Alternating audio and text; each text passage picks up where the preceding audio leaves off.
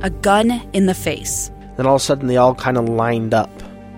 They pointed their guns at me. And this is the point where I thought, I'm going to die today. Started 2 years of horror for an American in Venezuela. They said, you need to give us your phone and get ready because you're coming with us. I'm Becky Bruce, and I spent a year researching and piecing together Josh and Tammy Holt's story about their ordeal in a notorious prison. That's when everything started to turn bad. We had another pound on the door. Boom, boom, boom. And there was the police once again. You can binge all of the episodes of Hope in Darkness on kslpodcasts.com or wherever you get your podcasts.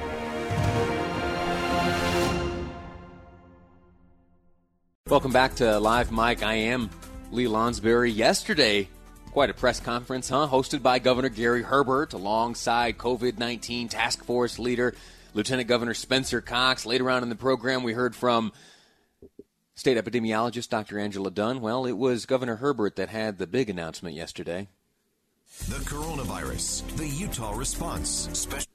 This is not going back to business as usual. We're not to that point yet. That would be in the green stage. This is our second level, red to orange. It means that we still have risks for COVID-19. It's out of an opportunity for us to, in fact, open up more economic opportunity that we're doing this. And it will only maintain itself at this new orange level if we have continued vigilance.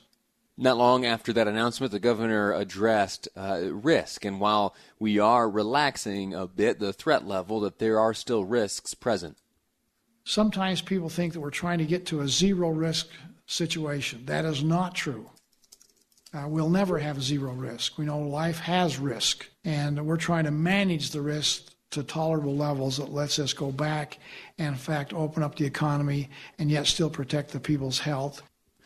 So the way things work is the governor obviously has certain directives that he shares on the state level. And one of the other things mentioned in that press conference yesterday by the governor is that he would allow for, or that the circumstances allowed for, counties and municipalities to work with their local health departments in conjunction with the state health department to possibly impose certain variances, either heightened levels or more relaxed levels of strictness and of guidelines and such like that. We heard this morning from Salt Lake County Mayor Jenny Wilson. And now to get a sense of things on the level of Utah's capital city, I'd like to welcome to the program Salt Lake City Mayor Erin Mendenhall. Mayor, how are you?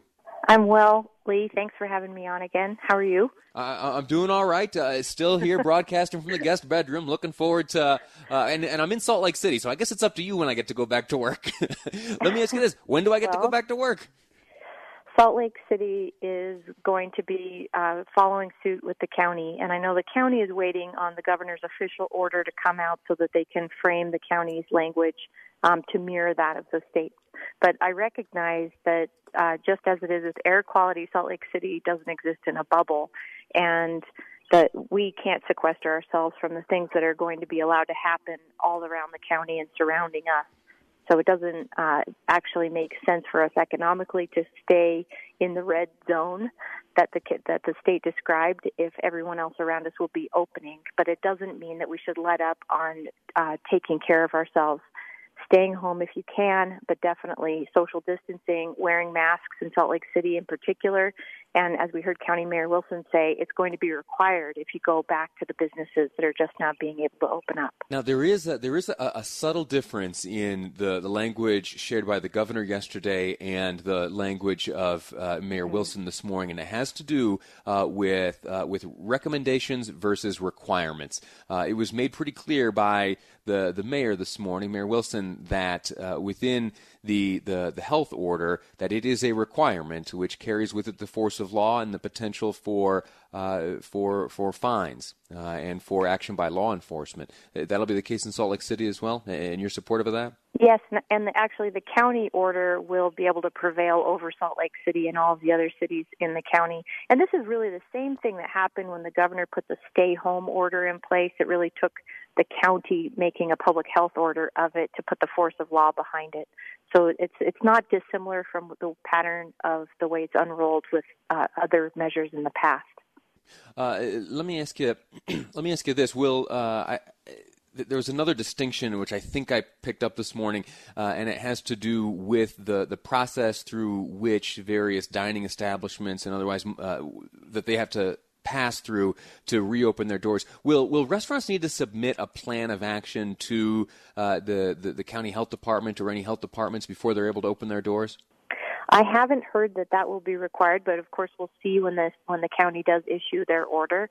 I know that I'm hearing from businesses across the spectrum, some saying we're ready to put those plans into place and put those precautions to keep our customers and our employees safe, and others who are saying, I've heard from a couple barbers just today since the county's announcement saying, how on earth am I supposed to be able to cut people's hair, touch their faces, give them a shave, and do all of that safely? I'm not ready to reopen. I don't even know how to function with these kind of restrictions and say we're safe, but that the economic forces are strong enough. People are coming back to work in part because they have to, because we can't afford to stay away from work any longer. So there's a lot of concern. People are worried, and justifiably so. Salt Lake City has the highest cases in the state. And so your opportunity to both contract and potentially spread that virus is high here, and it's critical that people continue to take this seriously. There is a sort of a fundamental understanding which I think people must have in order to be okay with wearing these masks, and it is that the wearing of the mask is not done in an effort to protect oneself, but rather to protect those around you. What would you add to that plea to get folks to comply with this, every Utahn in a mask, that effort on behalf of the governor? Locally, culturally, masks aren't something that we've worn as across the population in the past.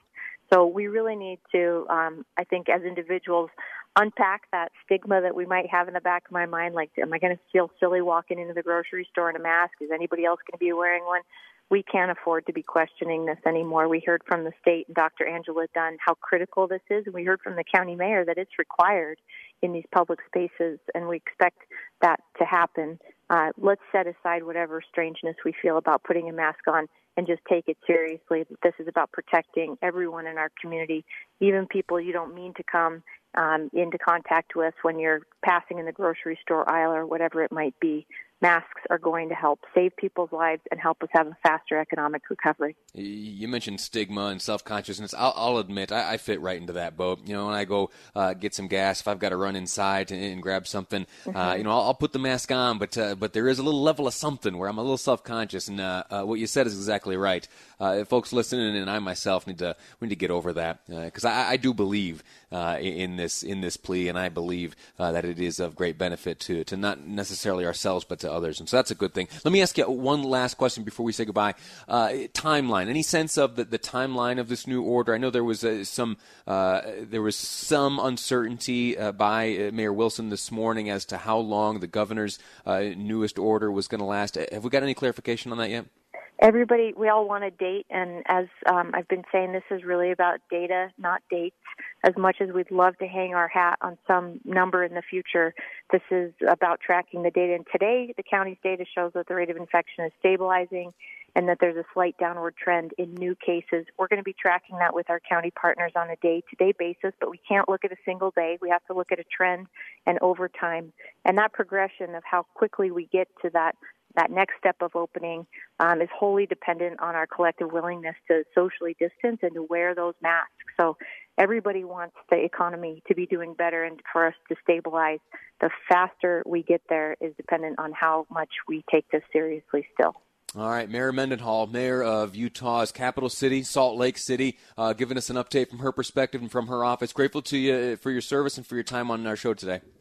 Thank you, Lee. Take care. All right, you do the same. We'll speak again soon. I'm going to take a quick break right now for some news, and when we come back, it's expected we will be hearing from not only Dr. Angela Dunn as she provides a situational update on the things dealing with the coronavirus here in the state, but we'll also be hearing from Gary Harder speaking to the care available to veterans here in the state of Utah, as well as Monty Roberts with the Utah Division of Motor Vehicles. So many stories of long lines queuing up for hours and hours as folks try to take care of the business at the DMV. Well, Monty Roberts has some updates, and he'll address us in a press conference coming up next on Live Mike. I'm Lee Lonsberry, and this is KSL News Radio.